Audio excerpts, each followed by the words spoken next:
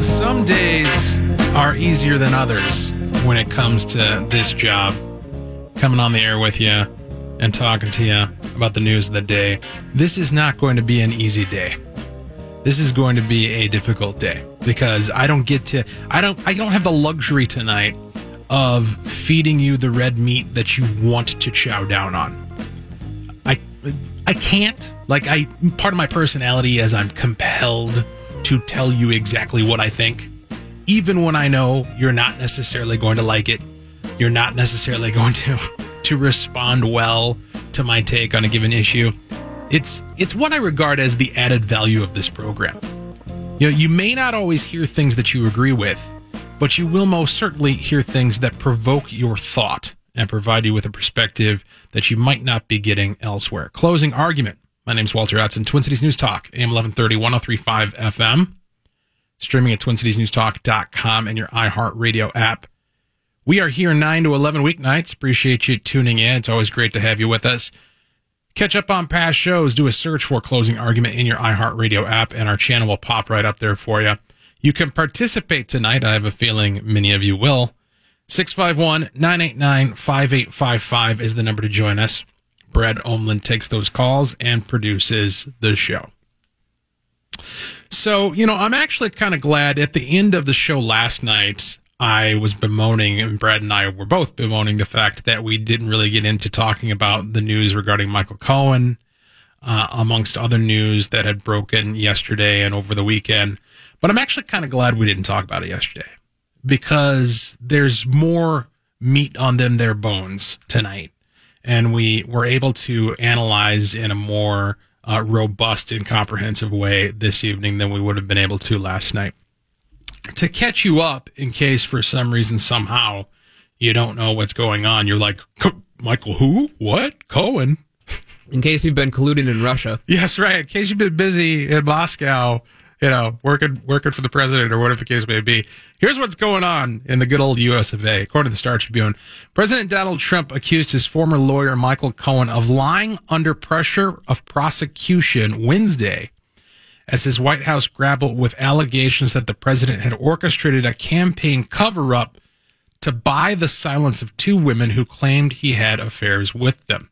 Confronting mounting legal and political threats, Trump took to Twitter to accuse Cohen of making up stories in order to get a deal from federal prosecutors.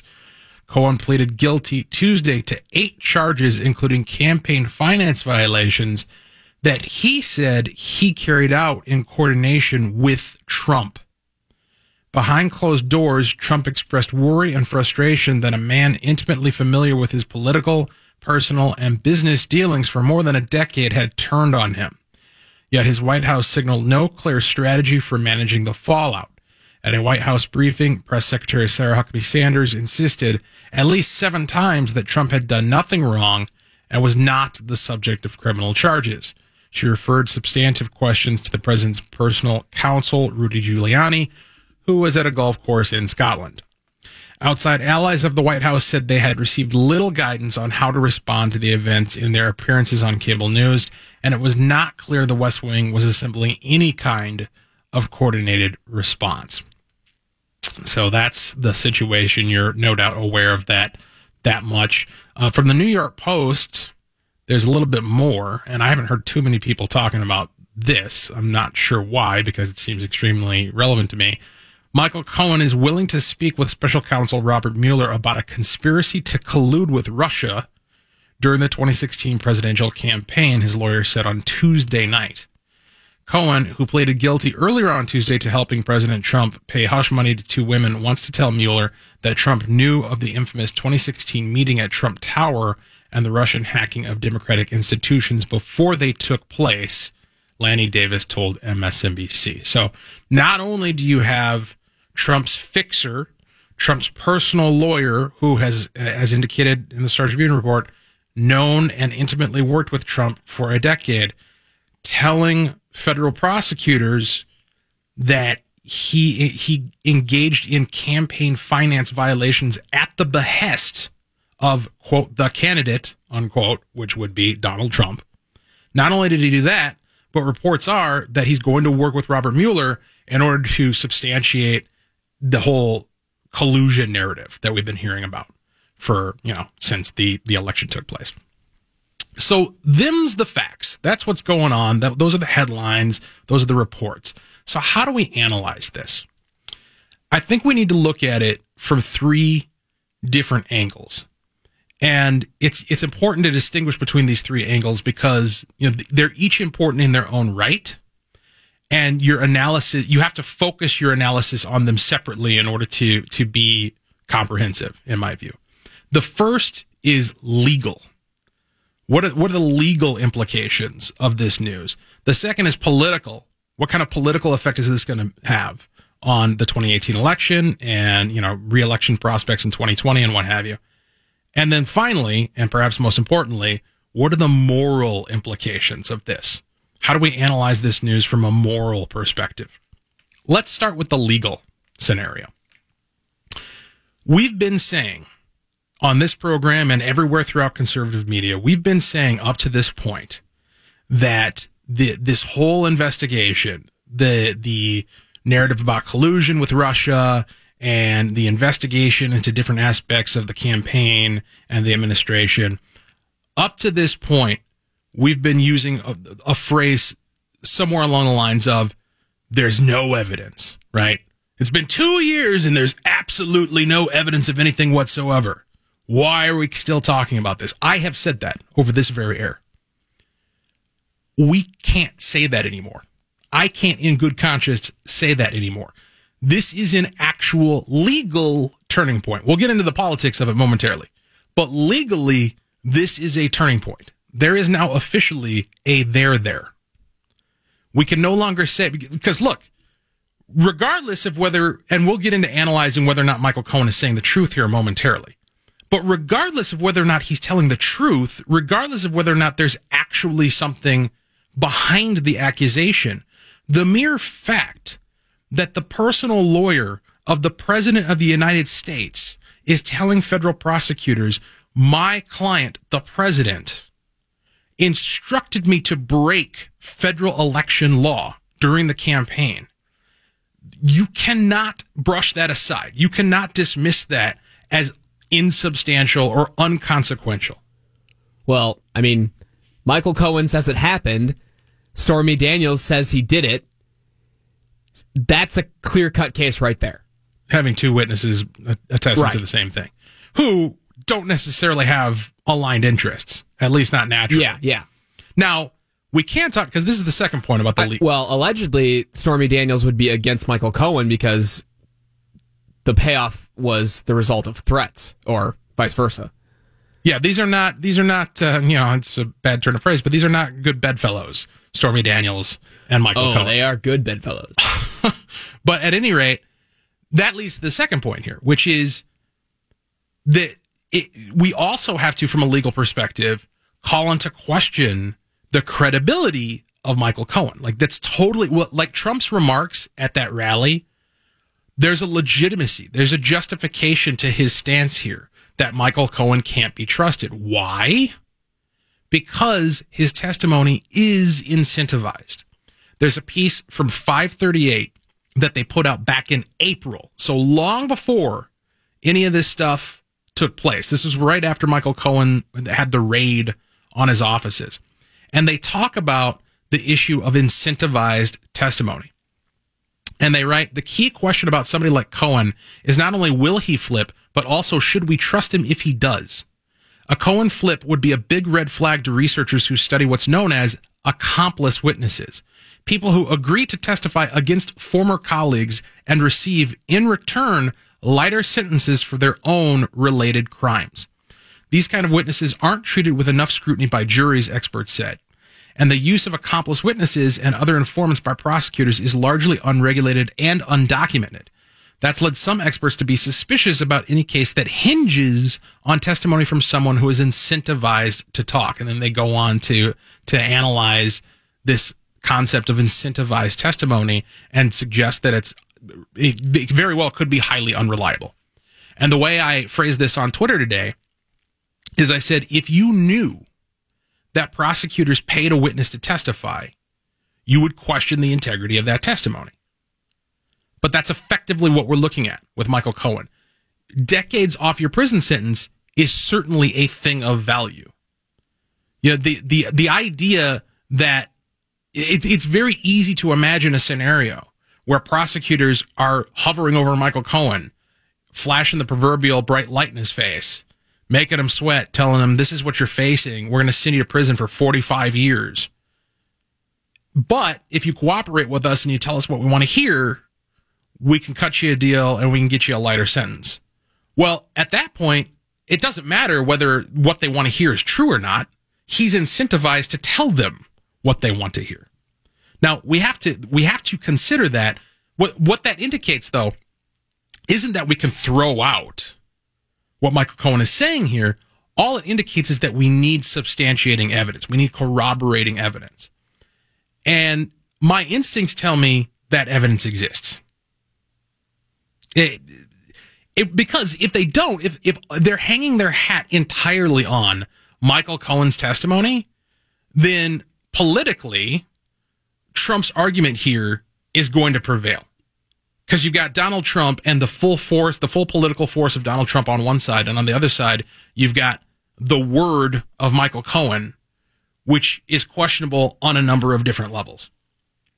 And so my instincts tell me there is substantiating evidence likely to show up here, and that's something that we need to keep an eye out for.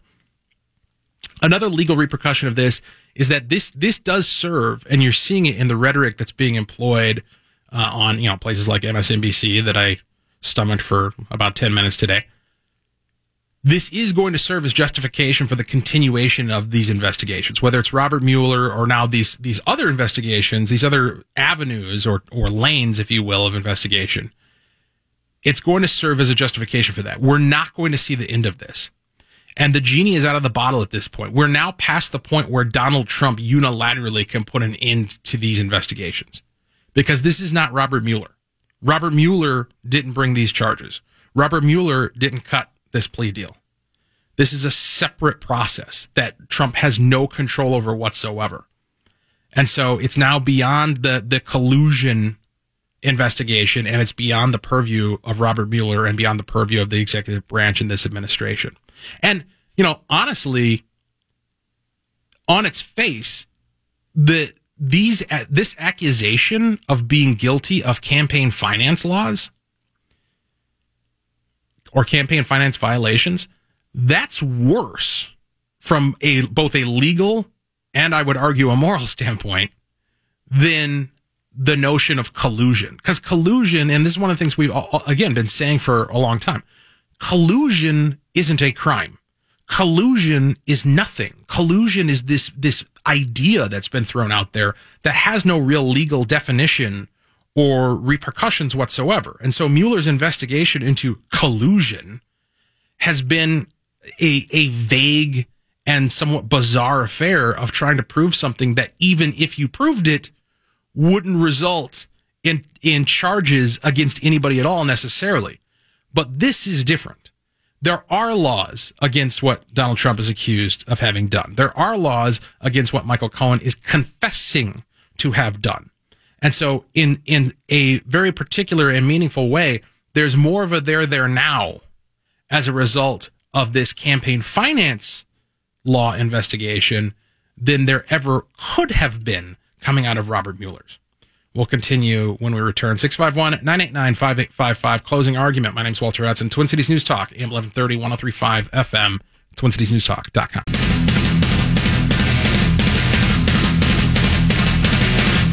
We're analyzing the news, the situation with Michael Cohen pleading guilty to violations of federal campaign finance law and implicating the president in having given those orders, having been the one who instructed him to do so, instructed him to break the law. And we're trying to analyze it from three different perspectives. We spent the first segment talking about the legal angle on this, and I want to get into talking about the politics of it and the morality of it here momentarily. Closing argument. My name's Walter Hudson, Twin Cities News Talk, AM 1130, 103.5 FM. You can join us at 651-989-5855. So in a nutshell, the legal situation is there's a there now. This is real. This has to be dealt with. This can't be brushed aside. The Mueller investigation now has a perpetual fuel. It's never going to end until Trump's presidency does, one way or the other. And the genie is now out of the bottle in terms of this no longer being about collusion, if it ever even was. And collusion isn't even the big issue here at this point. You have an actual federal crime that somebody has pled guilty to and implicated the president. That's not going away. So how do we analyze the politics of this, though? Now, legally, there's a there. Politically, I'm not so sure. Politically, I don't see anything. And, granted, at this point, all I have is anecdotal, but I don't see anything that indicates this moves the needle one way or the other for people who have strong feelings about Donald Trump, either pro or con.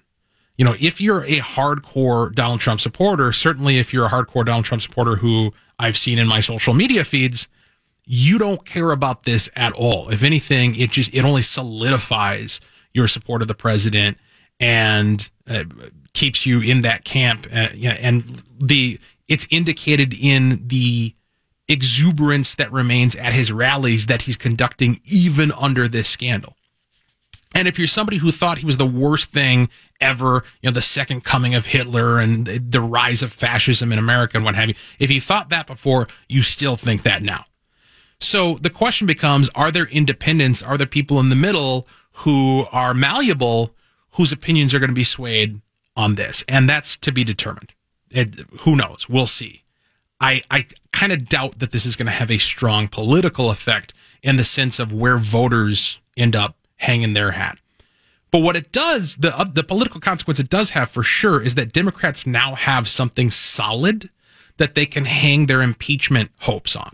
So if they win legislative control in these midterm elections, you can bet they absolutely will pursue impeachment at this point, because now they have an actual crime that they can point to and say, here's our justification. Now, whether or not it actually arises to the standard of high crimes and misdemeanors is a separate debate, a legal debate, but politically, impeachment is a political process. It's not a legal process. It's a political process. And so the politics exists in order to justify impeachment if Democrats gain that legislative control. So that's something to keep in mind as we head into the midterm elections. And the last political point I have on this is that this whole thing is a huge distraction from everything Republicans would rather be talking about right now. In these final 2 months leading up to the midterm elections, with a whole lot at stake, both nationally and in the several states, Republicans want to be talking about the tax cuts. They want to be talking about the economy doing well. They want to be talking about their efforts to affect what they regard as the ideal on immigration and building the wall and what have you. And all of those talking points, all of those topics that they would like to be engaged in, that they feel they have an advantage in talking about, all of those have been swept off the table for the time being as a result of this news. And so the question becomes, how long is that distraction and subsequent distractions that result from continuing developments in this story going to keep Republicans off balance and keep them from being able to make the case they'd rather be making on the campaign trail in an election year? And finally, the last angle I want to look at this from is the moral angle, which is probably the most important. And I have two thoughts on this. First of all, the concept of campaign finance restrictions as such. We had a tweet from Anthony from St. Paul, regular caller into the program. He tweeted, "I didn't realize using your own money was a breach of law." And of course it is, right? Like, that's what campaign finance restrictions are, is a restriction on your capacity to use your money in order to express your thoughts. It's a de facto violation of the First Amendment, in my opinion. I don't know how you can argue otherwise. That telling me that I can't use my resources in order to express my thoughts isn't a violation of my First Amendment rights to free speech. But, that's the world that we live in. That's the legal reality. Legally, a crime has taken place here if Cohen's guilty plea is true, and if his accusations are true. Legally, a crime has taken place. Morally, not so much. morally, the idea, at least insofar as using your own money, all right, like we can have a separate conversation about stepping out on your wife and sleeping with porn stars and paying them off to keep them quiet. But the idea of using your own money in order to affect your own campaign or anybody else's campaign, that's not something that anybody ought to be able to throw you in jail potentially for doing. Well, the quote-unquote political consequences of his moral choices, I was arguing with some people on Facebook today about, like, oh, well, you know, Trump's made it pass so much, like, this would be nothing. And they're right. If we would have known that he slept with a porn star during the election, I think he still would have been elected. Yeah, and that is another aspect of this, is the assumption that the news coming out would have affected the election or would have given us President Hillary, God forbid, is an assumption. It's just that. It's an assumption. I mean, I think it's true, though. And I mean, but now that it's turned from breaking something that might be questionably morally, it's now illegal. And that's the problem. Yeah. And the last moral point on this, and, you know, this is the one you're probably going to like the least of all my analysis on this Cohen situation. Turns out character still matters. You know, one of the things that I'll never forget from the 2016 campaign and the internal intra-party argument we had over the emergence of Donald Trump was this phrase: we're electing a president, not a pastor. We're electing a president, not a pastor. The implication being that there's apparently no correlation between the characteristics that you would like to see in a pastor and the characteristics you would like to see in a president. That it's perfectly fine and perfectly okay to be a philanderer and a liar and, you know, all these things that Trump has, to varying degrees, demonstrated himself to be shamelessly and flagrantly. And, you know, that's okay because we need somebody who's going to fight. We need somebody who's going to take it to the left. And that's more important than moral character. Well, maybe. Maybe it is. I don't know. Maybe, like, strategically, tactically, he did beat Hillary, right? I mean, you can't argue with political results. But this, too, is a political result. This, too, is a consequence of deciding to minimize the importance of character. We would not be sitting in this situation if it was President Cruz or President Rubio or President literally anybody else who was seeking the Republican nomination. I think that's a point that needs to be considered. 651-989-5855. Closing argument. My name's Walter Hudson, Twin Cities News Talk, AM 1130, 1035 FM, TwinCitiesNewsTalk.com.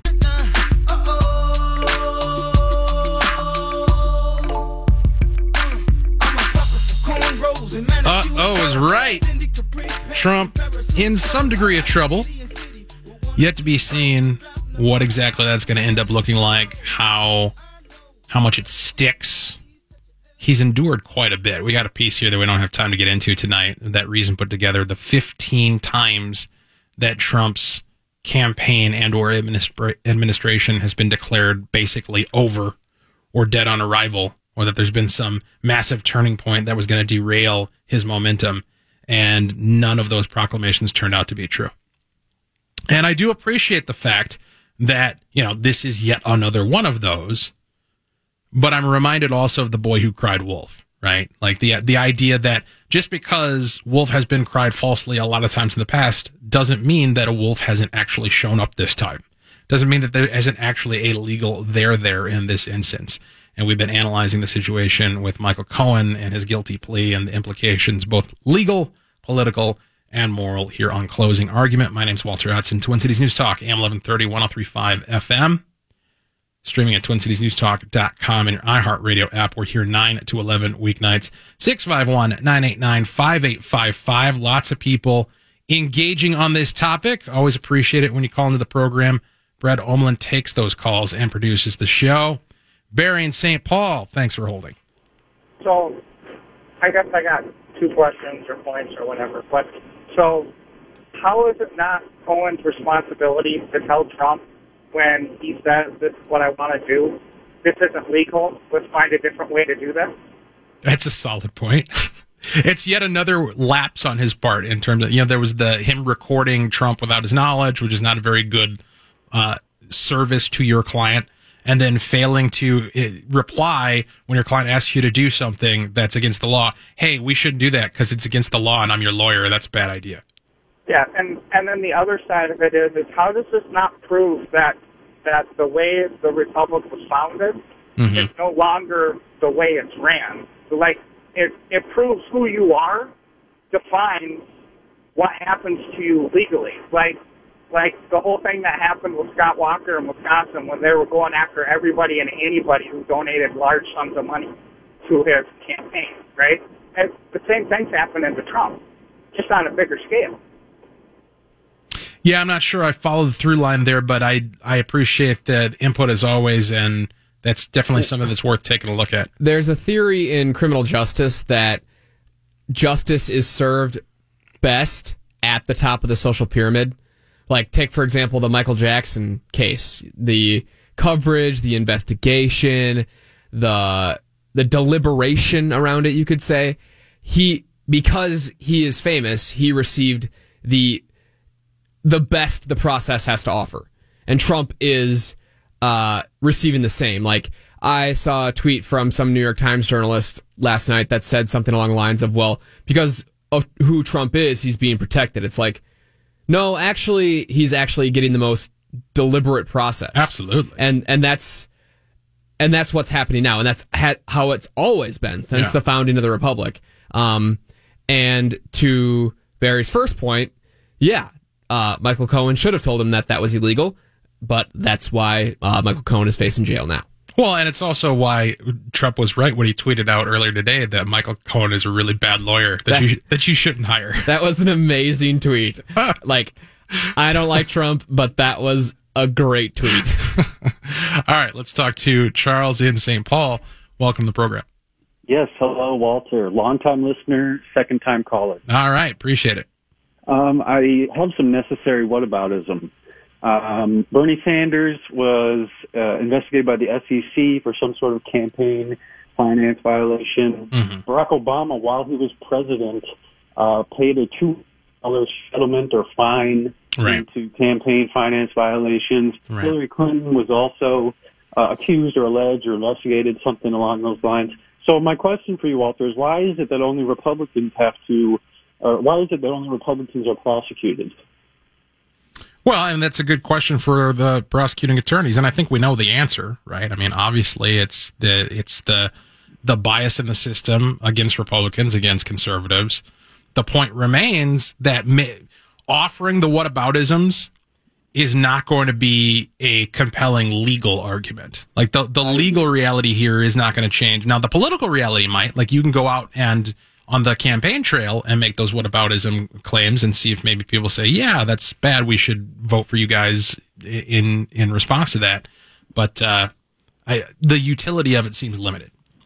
Yeah, I agree with what you're saying, but earlier when you were talking about how politically this will not move the needle, and I am in that camp. I am a hardcore Trump fan. I own 2 MAGA hats, hoping to get more. And, if anything, solidifies my vote for him in 2020. Well, there you go. And that is consistent with what I've been hearing and seeing from folks who are of the MAGA crowd. I appreciate your contribution, Charles. And, that doesn't surprise me, because here's the thing. And I actually have a high degree of sympathy for it. I really do. Sympathy? Yeah, I do. Because there is this sense, and there's a high degree of justification to the sense that to be a Republican and to be a conservative in this country at this time is to be under attack on all fronts from all directions by the culture and by institutions.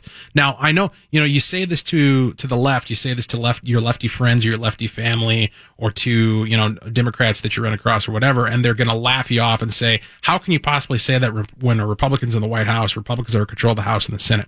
Yeah, Republicans have won some elections. That's absolutely true. But the institutional control of virtually everything, both public and private, remains largely in the hands of people who are center-left to hardcore left. And they're collectively utilizing their collective influence and power to do everything they can to both undermine this administration, both in terms of its agenda and its credibility and what have you, and also to attack individual people for being anything less than woke. And so in that context, it creates this mentality where people feel like they have to stick together through thick and thin, no matter what, and let certain things slide, up to and including campaign finance violations. But conservatives and Republicans who are supporting Trump through this deserve to be laughed at, mocked, and ridiculed. Because you're betraying your own values for ultimately Trump, who really, at the end of the day, doesn't care about you. He doesn't. Trump does not care about you. He is a politician. He is a businessman who cares only about himself. He is the quintessential narcissist. And I don't know. I thought 2 months ago it was biblical to enforce the law. I thought that conservatives who cited the Bible didn't condone activity with porn stars. I don't know. You're betraying your own values, and you can see right through it. I am just laughing at conservatives because you're laying it on the line for Trump. It ain't going to win you the day. I actually have the opposite view, not in terms of the fundamentals of what you're saying, but in terms of the effect. I think it very well may win the day. It might lose the long game, right? Like this moment and this presidency might turn out to be just fine in spite of all this stuff. But I think there will be long-term consequences to making the types of moral sacrifices that you're alluding to there. Let's squeeze in Chris in Minneapolis. Thanks for holding. Hey, Walter, how's it going? Good. Yeah, I just got something kind of chaps my ass. The legislator or House and Senate or whatever, they voted in to give $259 million or whatever to defend illegal aliens that sneak here. And well, I'm not sure what you're referencing. They had a bill where they're gonna give a bunch of money to the people that sneak here to defend them against our government who's prosecuting them. Who put that forward? I don't know. I even heard Nick Zerwas talking about it earlier in the week. Okay. They had a vote, and they're giving $200 and whatever million to defend the people that snuck here, defend them against our government who's prosecuting them. And yeah. No, you know what I'm saying? I understand what you're saying. I'm not familiar with the story. We'll take a look at it over the break here, but you have unwittingly provided a nice transition to our next topic here, which is going to be the Molly Tibbetts story and the analysis of that. Oh, another thing, some guy snuck here a few years ago and killed my cousin. He snuck in from Mexico and killed my cousin. It was a mistaken identity. He was trying to kill somebody else, but my cousin was there and he got killed. Mm-hmm. And it was on 48, that show, Another 48. Uh-huh. And they got him, and he's in prison now. But yeah, he's like these. Did he do it with a gun? People sneaking over here and then killing people. It's like, I don't know, just kind of struck a nerve, and then we're giving them money to defend him against our government who's prosecuting him. I can certainly understand your frustration, and we'll address that when we return. 651-989-5855, TwinCitiesNewsTalk.com.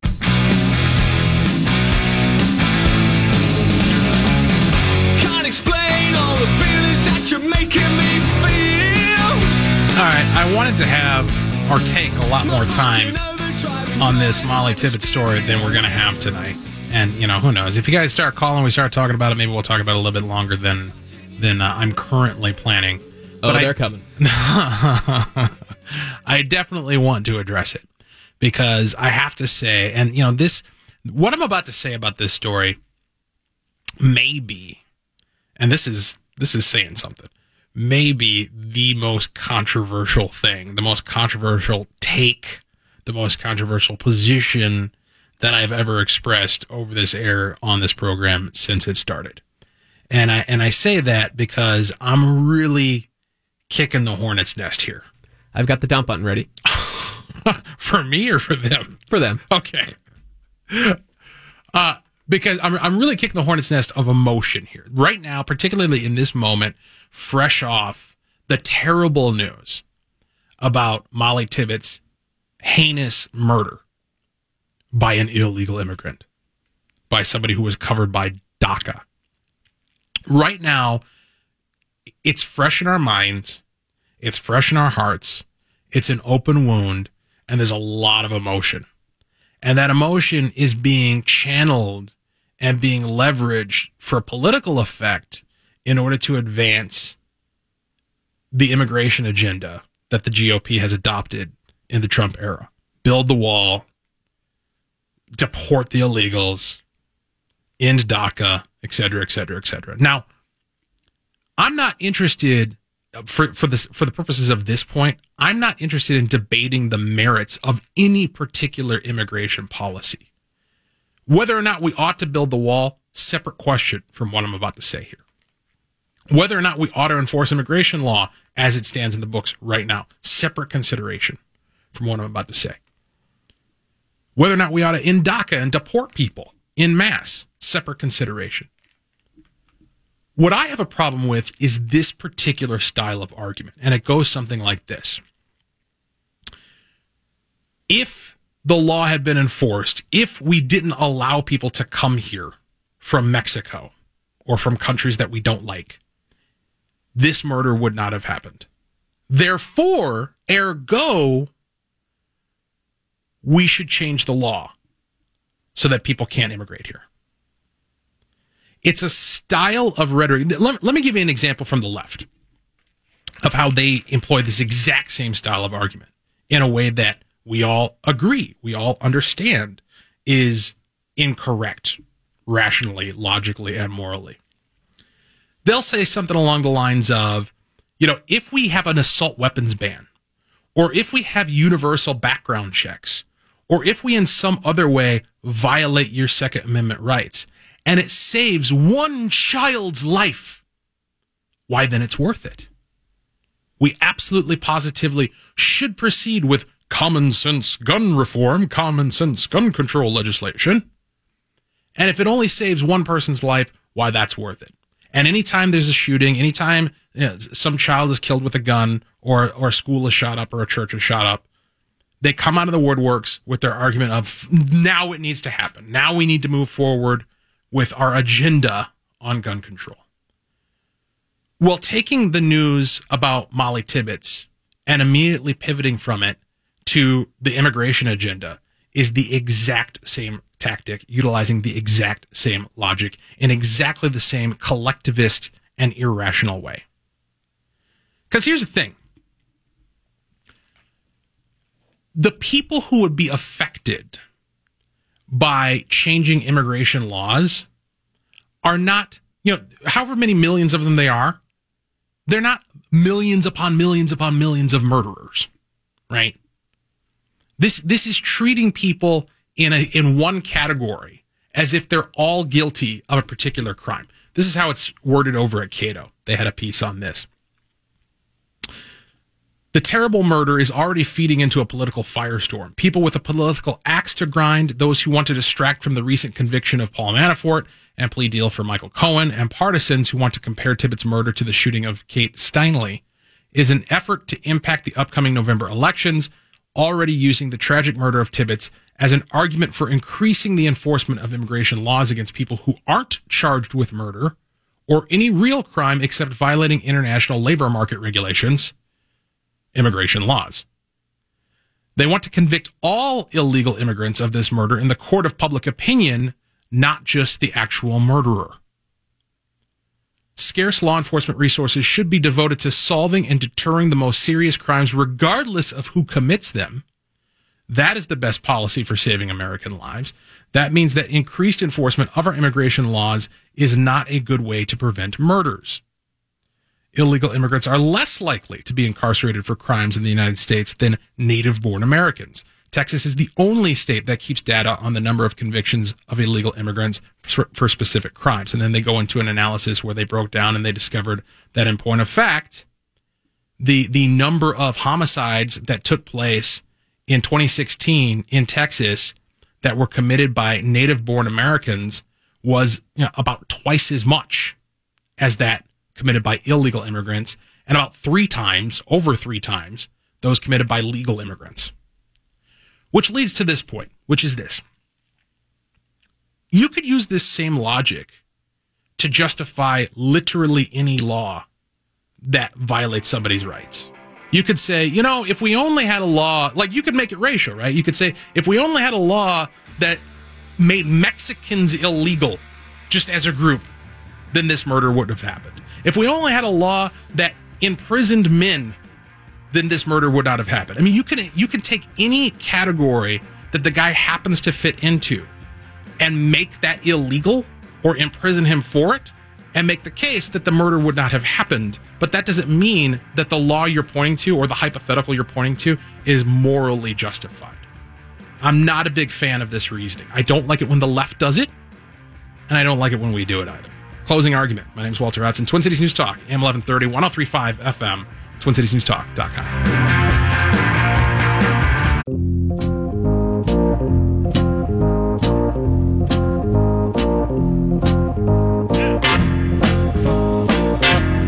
Courtesy of Liberty Hour on Twitter, our caller was referencing, he was saying Congress, and that's what threw me for a loop, because I couldn't comprehend how the Republican-controlled Congress would be voting or even introducing a bill to pay money for lawyers to defend people who are facing deportation. That didn't make any sense to me at all. But what's actually happened locally from the Star Tribune, that starting next month, Hennepin County will provide legal representation to residents facing deportation who cannot afford an attorney. The county board approved a $275,000 contract with Mid-Minnesota Legal Aid and two other legal organizations in a split vote Tuesday. The groundbreaking decision makes the county one of the few jurisdictions in the Midwest to represent residents in deportation proceedings. So there you go. If you live in Hennepin County, your tax dollars are being provided to provide legal representation to people who have broken the law. That is infuriating. I got to say, like, regardless of where you are on the question of immigration and what the ideal immigration scenario ought to be, the idea that we're going to, as a county, we're going to pay for people's lawyers to defend themselves against deportation proceedings, pretty nonsensical. Closing argument. My name is Walter Hudson, Twin Cities News Talk, AM 1130, 103.5 FM. Streaming at TwinCitiesNewsTalk.com and your iHeartRadio app. We're here 9 to 11 weeknights. Pleasure having you with us. 651-989-5855 is the number to join us. Brett Olman takes those calls and produces the show. Let's go to Barry in St. Paul. Hey, thanks for letting me on again. So here's my question. So it's already illegal for employers to hire people who are illegal immigrants, right? So they have to take reasonable efforts to ensure that they aren't. And so when they aren't doing that, and like let's say this person was hired by somebody, some packing plant or whatever down there that he's working at, or Cup Foods or whatever down there that he's working at. That's why he came to this country, to be able to make money. Okay, right. Let's be honest here. Mm-hmm. That's honest. That's right. why he's here. So why aren't people, like conservative groups, going after these employers, like sponsoring people like this that are affected by this kind of stuff? They are. To go after employers, to sue them, to be able to make it so that they don't want to hire these people. They are. And point of fact, there's a piece here at the Star Tribune that talks about the suspect in this case. He was working at a farm in Iowa that it just so happens to have been owned by a Dane Lane. It's the Yarrabee Farms in Brooklyn, Iowa. And it turns out that Dane Lane is a big Republican donor. He's a big fan of Donald Trump and is one of us, so to speak. And he has come under fire. They've received death threats. They've had threats to have their buildings burned down on their farm and what have you. Now, I realize that that's not the type of action that you're advocating for or calling for in terms of conservatives fighting back against people who hire illegal immigrants. But they are definitely facing pressure, no doubt, as a result of this. Now, it deserves to be said, however, that in this case, Dane Lane, you talk about there being taking reasonable efforts to verify people's ability to work. In point of fact, he did go through the verification process. Now, he didn't use E-Verify, I guess, but what he did was he ran the guy's social security card that he provided and his identity, out-of-state photo ID that he provided, and it all checked out. So there was nothing that he failed to do under the letter of the law. But, one of the arguments that I've heard made is, well, why aren't people utilizing E-Verify? Well, it wouldn't have mattered because he was under DACA, from what I understand. So he would have technically been here legally because he's still under DACA. But I just mean as a whole, that would push people not to want to come here because they can't get jobs anyway. Yeah, I take your point. Appreciate the call, Barry. I don't like that idea. I thought that conservatives like small business owners. Well, and I thought, we were into freedom of association and highest value at the lowest cost and, things like that. My problem with E-Verify, just think about what the implications of E-Verify are. In order to be able to engage in the most fundamental activity of human life, which is productivity, earning a living, gaining the value you need in order to not just thrive, but survive. In order to do that, I need to go to the state, to His Royal Majesty, and get permission. I need to be verified as an official worker in order to put food in my mouth and on the table for my children. Just fundamentally, morally, I don't like that. I understand what people are getting after with E-Verify. I understand the desire. From a practical perspective, the logic is flawless, right? Well, of course, the economic incentive is what draws people here. So let's undermine the economic incentive by going after employers and by making it difficult for people to find jobs once they arrive. But the point that we ought to be taken away from this is that anytime you intervene in something that, morally is not a crime, like getting a job is not a moral crime against another human being. It's a inherently voluntary transaction. And so when you take action to intervene in that, it necessitates more intervention. Bad government breeds bad government. And you're always going to need to have some other new response, E-Verify in this case. You're always going to have to up your ante in order to plug the holes that naturally emerge in your effort to keep human beings from doing what they naturally and morally ought to be able to do. Let's talk to Mike in Farmington is next up. Welcome to the program. Thanks for taking my call, Walter. Can you hear me all right, sir? Yeah. Oh, great. I listen to the radio station quite a bit, and I heard you often hear these things like this, these fraud or identity thing. I think Rush advertises it. Yeah. And you're going to get an alert. And then I recently heard something today I thought was interesting, but I was really surprised that it isn't already being done. Is, well, let's say your Social Security number gets a hit somewhere in Hawaii. That somebody's trying to use your number. Yeah. Why you wouldn't be notified that, hey, something's up and there's something going on here? Well, I imagine it's a question of infrastructure. You have to have a system in place that would result in such notification, and that no doubt costs a significant amount of money. Well, we got money to, represent people in Hennepin County that break the law and use the taxpayer dollars for that, apparently. Sure. Yeah, I don't know if you could get it done for $250,000, but maybe. And this whole thing, the Democrats claim that we're looking out for the little guy, and I wonder what it feels like to be responsible for the deaths of American citizens. I mean, there's things they could have done. And Trump did offer a great deal, but the Democrats didn't take him up on it. They want to continue to use this issue as a political issue. So let me. Just like the Mueller investigation, that you know what? That's going to run all out of gas once we hit the midterms. That's going to just go away. Well, maybe. I certainly won't discount any possibility at this point.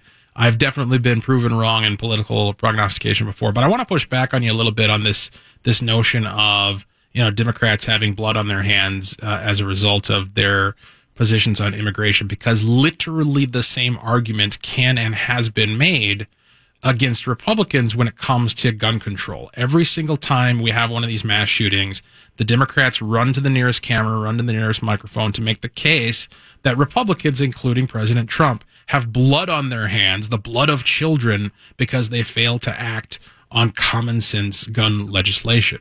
So how is it? Because we reject that. I know you reject that narrative when it comes to gun control. How do we then in turn apply that same style of reasoning to our positions on immigration? What's the difference? And I don't discount the possibility that there is a difference, but I'm interested in your take on what that difference is. Well, I guess one is the right to you keep and bear arms, Mm-hmm. the Second Amendment. Mm-hmm. Now, do we want to put it to a vote? Do we just essentially want to just say no one can own a gun anymore? We're just going to take all the guns away from everybody. Look at what goes on in Chicago every weekend. That has some of the most stringent gun control laws. Right. But yet the police won't even enter certain neighborhoods. Right. Yeah, it's really not working out for him in Chicago. Yeah, and when you go to the issue of the border, here it is. I mean, this is a cherry-picked issue for Trump again, because it proves all his points. Politically, you're absolutely right. The other part of it is, and I'm really disappointed about this, and I think Brad chimed in on it as well, but until you go after these businesses, all they need to do is cherry-pick a few businesses, do their intelligence, go after them, prosecute them, put a hurt on them, where now businesses are going to have to really get real. I mean, if that guy was here legally, I mean, he couldn't even speak the language. He needed a translator, and he's been here how many years? When he was taken in for his arraignment, connect the dots here. Something's not right here. Was the person who sold the Parkland shooter a gun responsible for the shooting? The person who you're talking about, Mr. Cruz. Correct. You know who I think's responsible for that? President Obama and that justice program they had. How do Hopeless. you like that? I don't buy it. How many times did that guy pass through the authorities, and the Obama administration established that program? Why did they establish that program, guys? Because they felt that certain groups or racial groups were being unfairly targeted, and I totally disagree with that. If people are not behaving properly, that's their fault. They need to get right with the law and obey the law. Like so many things in our society, if people would just obey the law, but, you see so many things now where everything is kind of falling apart, where people that are criminals are getting represented, and the people that obey the laws and keep their head down and follow the rules, who's speaking for them?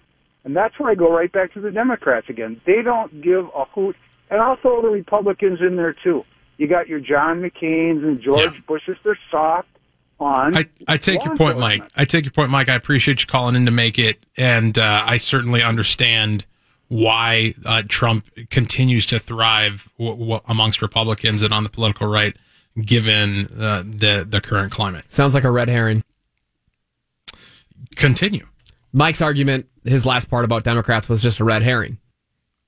The issue that I have, and what you were getting after, at least what I perceive that you were getting after, Brad, with your comment, is that there's a lack of consistency here. There's a real lack of consistency in terms of how we process legal principles and moral principles.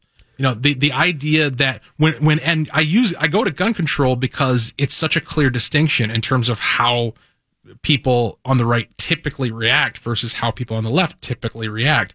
On the right, when there's a gun crime or some sort of gun tragedy, we're very quick to correctly, and we're absolutely correct when we do this, to pin the responsibility on the shooter. We don't hold the person who sold them the gun responsible. We don't place responsibility on other gun owners who didn't shoot somebody or kill somebody. And we understand how that works, both morally and legally. But then when it comes to a situation like this, somebody who's in the country illegally commits a heinous crime and murders a girl, we throw all those principles out the window, and suddenly all illegal immigrants are responsible for it.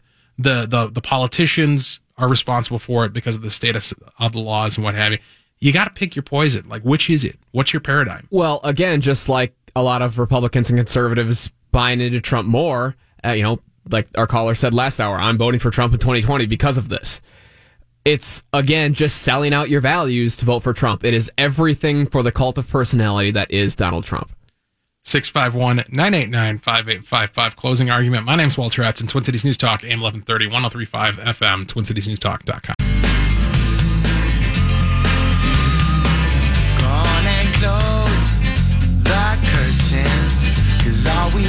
Kicking the hornet's nest tonight. Started off with a unconventional opinion on the Michael Cohen situation, and then doubled down with a equally, if not more so, unconventional response to the Molly Tibbetts tragedy and the political narratives that have spawned from it. Closing argument. My name's Walter Hudson, Twin Cities News Talk, AM 1130, 103.5 FM, 651-989-5855. I'm going to go to Ben in Roseville. Welcome to the program. Hey, Walter. Thanks for having me on. Just started listening to you guys, and I think you guys do a great job. It's a good show. Just want to talk a little bit about kind of the difference between the gun versus immigration argument. I think it differs a little bit in that the gun control argument is a call to change the laws or make the prerequisites more strict or change the Constitution, whereas the calls to curb the calls with immigration have to do with enforcing existing law, and someone comes into the country illegal, they're a criminal. I'm not, I guess I like to give people the benefit of the doubt, but I do see where this argument is coming from with the calls for immigration. Like, hey, it's an existing law. Let's just enforce things better. So for something like a wall or vetting people better, that is enforcing an existing law that our country does have. So, yeah, that's definitely a distinction. That's definitely a distinction. The on the one hand, you have advocacy for changing the law to something it currently isn't, and on the other, you have advocacy for enforcing the law as currently written. That's definitely a difference. I don't know. I have to think about it to what extent that actually has an effect on the moral analysis, but I think it is a significant point. Appreciate the call, but building the wall is a law. It's a policy. It's a law. Like, Trump has to pass a law to build the wall, right?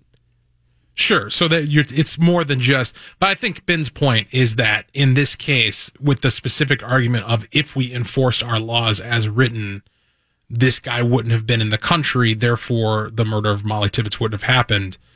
It is the law being that the employer didn't use E-Verify? No, the law being that you don't get to live here. In other words, we should be deporting people who cross the border illegally. But isn't, people say, well, owning a gun is a constitutional right, being here illegally is not. Right. But it's more than a constitutional right.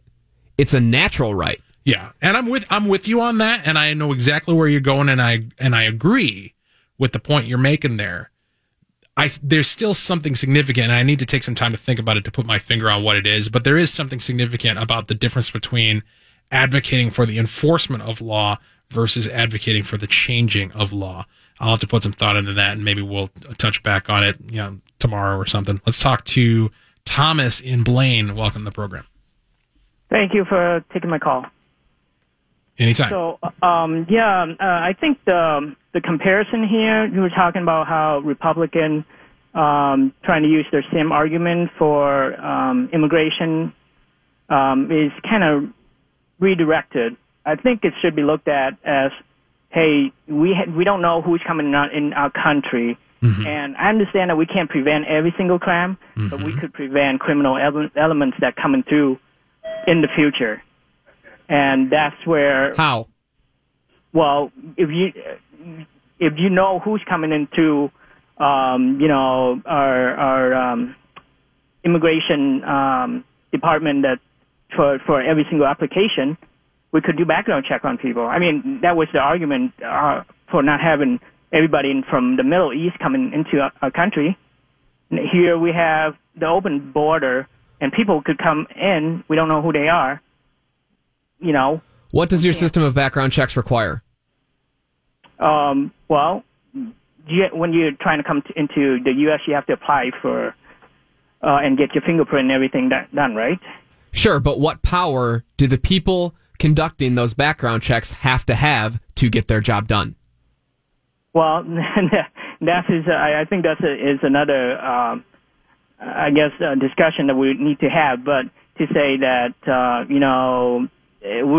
we're doing the same thing Democrats doing when it's come to gun crime, and we're taking advantage of this one incident to highlight our immigration argument. I think it's not exactly the same, because we're saying here is our immigration argument is to enforce making sure that the people coming into our countries are not criminal element. Now the fact that we decide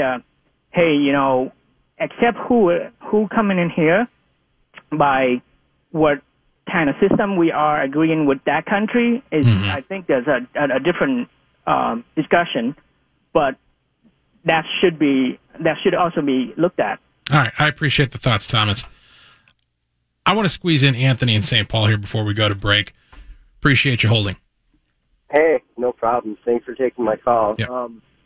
One thing that really, really bothers me, I don't know if you guys have been paying attention to this, is Elizabeth Warren was on CNN or NBC or one of these liberal shows, and she was asked about this. She said, "What do you think the problem is?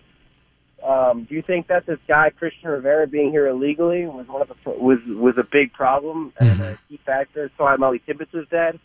So she goes and she says, "Well, I think we should really be focusing on real issues like illegal immigrants these immigrants being separated from their kids, and they haven't been able to talk to their kids in weeks. And I've talked to people that are in this situation, and it just infuriates the crap out of me. I don't normally get emotional based on something a lefty says because they're all crazy, but this, I wanted to reach through the screen and slap her. What are you talking about? This is a terrible thing that happened. This is a serious issue. Right. And all they are doing is playing to their base.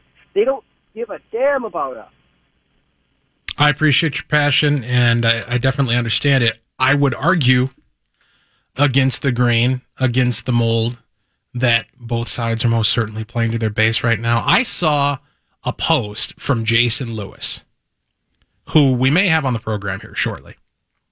Jason Lewis, who I've listened to broadcast over this air for years and years, grew up on the guy. One of the top influences in my life. A post from Jason Lewis that looked like it was written from the White House or from Steve Bannon or from Stephen Miller, talking about how, all the rhetoric that you've heard about Molly Tibbetts and what this indicates in terms of, how we need to build the wall and clamp down on immigration, what have you. Now, I did a quick and dirty Google search before the show tonight, and so I can't verify this, but I am 80% certain that when Jason Lewis was on the air talking about these issues, talking about immigration, he was not a hard-line, build-the-wall, anti-immigration guy. If anything, he was more libertarian-leaning on these issues. And so the playing to the base in response to tragedy is something that both sides are more than capable of doing. 651-989-5855, closing argument. My name's Walter Hudson, Twin Cities News Talk, AM 1130, 1035 FM, TwinCitiesNewsTalk.com. All right, I want to get to your calls and continue our discussion regarding Molly Tibbetts, illegal immigration, DACA, what have you. But I want to hit a unrelated story first here and get this analysis out, because this is something I've been wanting to talk about since yesterday. Closing argument. My name's Walter Hudson, Twin Cities News Talk, AM 1130, 103.5 FM, streaming TwinCitiesNewsTalk.com and your iHeartRadio app. We're here 9 to 11 weeknights. 651-989-5855, the number to join us. Brad Omland taking all those calls and producing the show.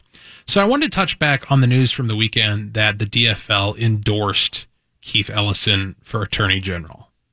And, you know, we could talk at length about the hypocrisy involved in this. I don't want to take that time because I want to get back to you guys on the phone to get into talking about the Molly Tibbetts situation. But I do want to at least pause to make this point. You know, they've been talking about it on Justice and Drew all week long. It's amazing how the left was willing to sacrifice their own in contexts where they were not going to lose any actual political power. You know, when Al Franken was marched off into the sunset, it was in a context where Mark Dayton was going to be able to appoint a Democrat, another reliable Democratic vote, to replace him. So politically, nothing's lost. In terms of the power structure, nothing's lost. They retain their political power. But when it comes to a situation like Keith Ellison, where he's been accused of something that's significantly worse than what Al Franken was accused of doing, they circle the wagons and they rally their troops and they endorse him and everything's A-okay. Why? Because to take the opposite stance, to hold Ellison to the same standard that they held Franken, would mean to endanger their capacity to hold on to the Attorney General seat in the state. Well, it's also because Keith Ellison is the deputy chair of the DNC. Right. That's the whole reason the entire thing started, I think. It's my theory that the case with Karen Monahan started because Keith Ellison wanted to run for president. That's interesting. Why else would he be clearing the skeletons out of his closet? Yeah, that's a fair theory. The point here that I want to drive home, though, is that obviously Ellison is a powerful figure, right? Deputy chair of the Democratic National Committee, candidate for Attorney General, congressman from the 5th Congressional District of Minnesota. This is a guy who, from a conventional on-paper perspective, screams all the things that the left says they hate, right? Establishment, patriarchy, power, male dominance, like all the things that they say they hate, this guy is an example of. And yet they're giving him a pass. Why? There's a piece over at the Daily Wire from over the weekend. A feminist administrator has finally admitted that many men and women who have woken up to the abuses of Title IX have known for a while. It was actually intended as a weapon against men. Diane Davis, chair of the Department of Rhetoric at the University of Texas, Austin, has signed on to a letter defending New York University professor Avdel Ranel, a well-known feminist and lesbian, from accusations of sexual harassment. As the Daily Wire previously reported, feminists rushed to back one of their own after she faced accusations of sexual misconduct from a former student. They even went so far as to impugn the motives of the accuser, a gay male, using the same tactics they would otherwise condemn if the accuser were a woman and the accused were a man. And they go into to offer up this examples of this. The money quote here: Diane Davis, chair of the Department of Rhetoric at the University of Texas, Austin, who also signed the letter to the university supporting Professor Ranel, said she and her colleagues were particularly disturbed that, as they saw it, Mr. Reitman, the gentleman in question, the accuser, was using Title IX, a feminist tool, to take down a feminist. This is indicative, just like with the Ellison situation, this is indicative of what we've been talking about on this program for weeks at this point, and we'll continue to talk about because it's important. And that's the fact that the left does not actually care about victims at all. They do not care about minorities. They do not care about victims. They do not care about Me Too. None of the things they say they care about are things they actually care about. What they actually care about is their revolutionary political agenda. A feminist tool being used to take down a feminist. I'm sorry, I was unaware that Title IX was a feminist tool. I thought it was an effort to actually treat people equally, right? Like that's what it was sold as. Same thing with Me Too. Sold as a means to provide women a voice. We ought to believe women. We ought to grant them the benefit of the doubt. Oh, unless they're accusing the deputy chair of the Democratic National Committee, in which case all bets are off and the gloves can come off and we can treat her as disreputable as a result. All the evidence you need to never take any concern expressed by a leftist about victims seriously ever again. All right, let's return to your phone calls. Let's talk to Dan in Hopkins. Welcome to the program. Thanks for holding. Thanks, Walter and Brad. I could talk to you for hours about all this. I'll try to make it as concise as I can. Certainly, well, in the case of Keith, I remember what I called about. Oh, the border. Yeah, I got a note here about Eric Paulson. Yeah, well, it was angering at me first, but more I reflect upon it, it is quite funny. When you hear I don't know if you heard the debate between Dean Phillips and Eric Paulson. It was an excellent debate.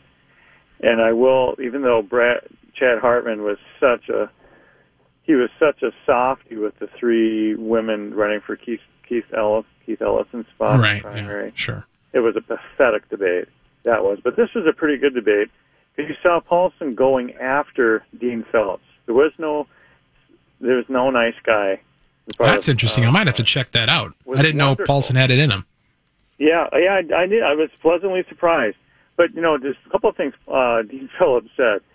And I know he's an intelligent guy, but I think he was kind of born with a silver spoon. Not born, but he was adopted. His mother remarried after his father died in Vietnam to a very wealthy family. And so he is a millionaire, and largely by virtue of the fact he grew up in a family that had a very successful business or multiple businesses. But among the minimum wage, stupidity, and other things, he thought that he said he believed in the rule of law, except the law of illegal immigrants having to go back to their home country. And that would be a law that he wouldn't follow because in his arrogance, he knows better than hundreds of years of precedent that there is some power to the citizen by virtue of, it's the citizens that make laws and have power of sovereignty to decide what they want for their own country. And if you want to go to that country and live there, then you need to become a citizen there and come in legally. But he said something else really funny besides that. He said that healthcare is a right. Yeah, right, yeah. and I wish Paulson would have said something like this. He said, well, really, Dean Phillips, that, your rights stop when they make demands on other people, like pulling money forcibly at the risk of gunpoint by law, taking money out of your pocket and forcing doctors to service people that aren't paying the bill. Or you know what I'm saying? Oh yeah, That's a big thing. Another way you could explore that idea is if healthcare is a right and you find yourself alone on a desert island out in the middle of nowhere by yourself, how is that right going to be met? And if obviously the end, you have to provide for yourself in that context. Okay, so somebody else shows up, somebody else has a shipwreck, they swim to shore. Now there's two of you on the island. Now what are you going to which one of you has to serve the other and why? Exactly. And then who determines compensation? A third person is telling you that you have to do this procedure for this person for this much.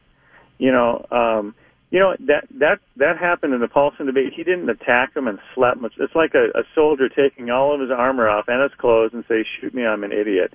That is like the dumbest thing a guy can say, that it's a right, because anybody with a half a brain says that when you're forcing the taxpayer to subsidize people who don't have health care or health insurance, now it's not a right. Now, even according to Rand Paul, you've actually, to some degree, enslaved somebody. Absolutely. To be of service. Absolutely.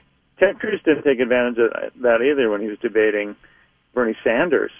Yeah. That's a knockout punch. No, I agree. There needs to be much more willingness to stand on the moral arguments that are in our favor on almost every point. I appreciate the call, Dan. Closing argument. My name is Walter Hudson, Twin Cities News Talk, AM 1130, 103.5 FM, TwinCitiesNewsTalk.com.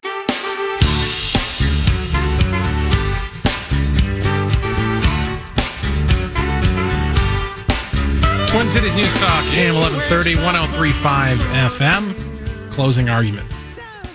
My name is Walter Hudson, 651-989-5855. To get a comment here before we sign off for the evening. Let's go to Sam in Plymouth. Thanks for holding.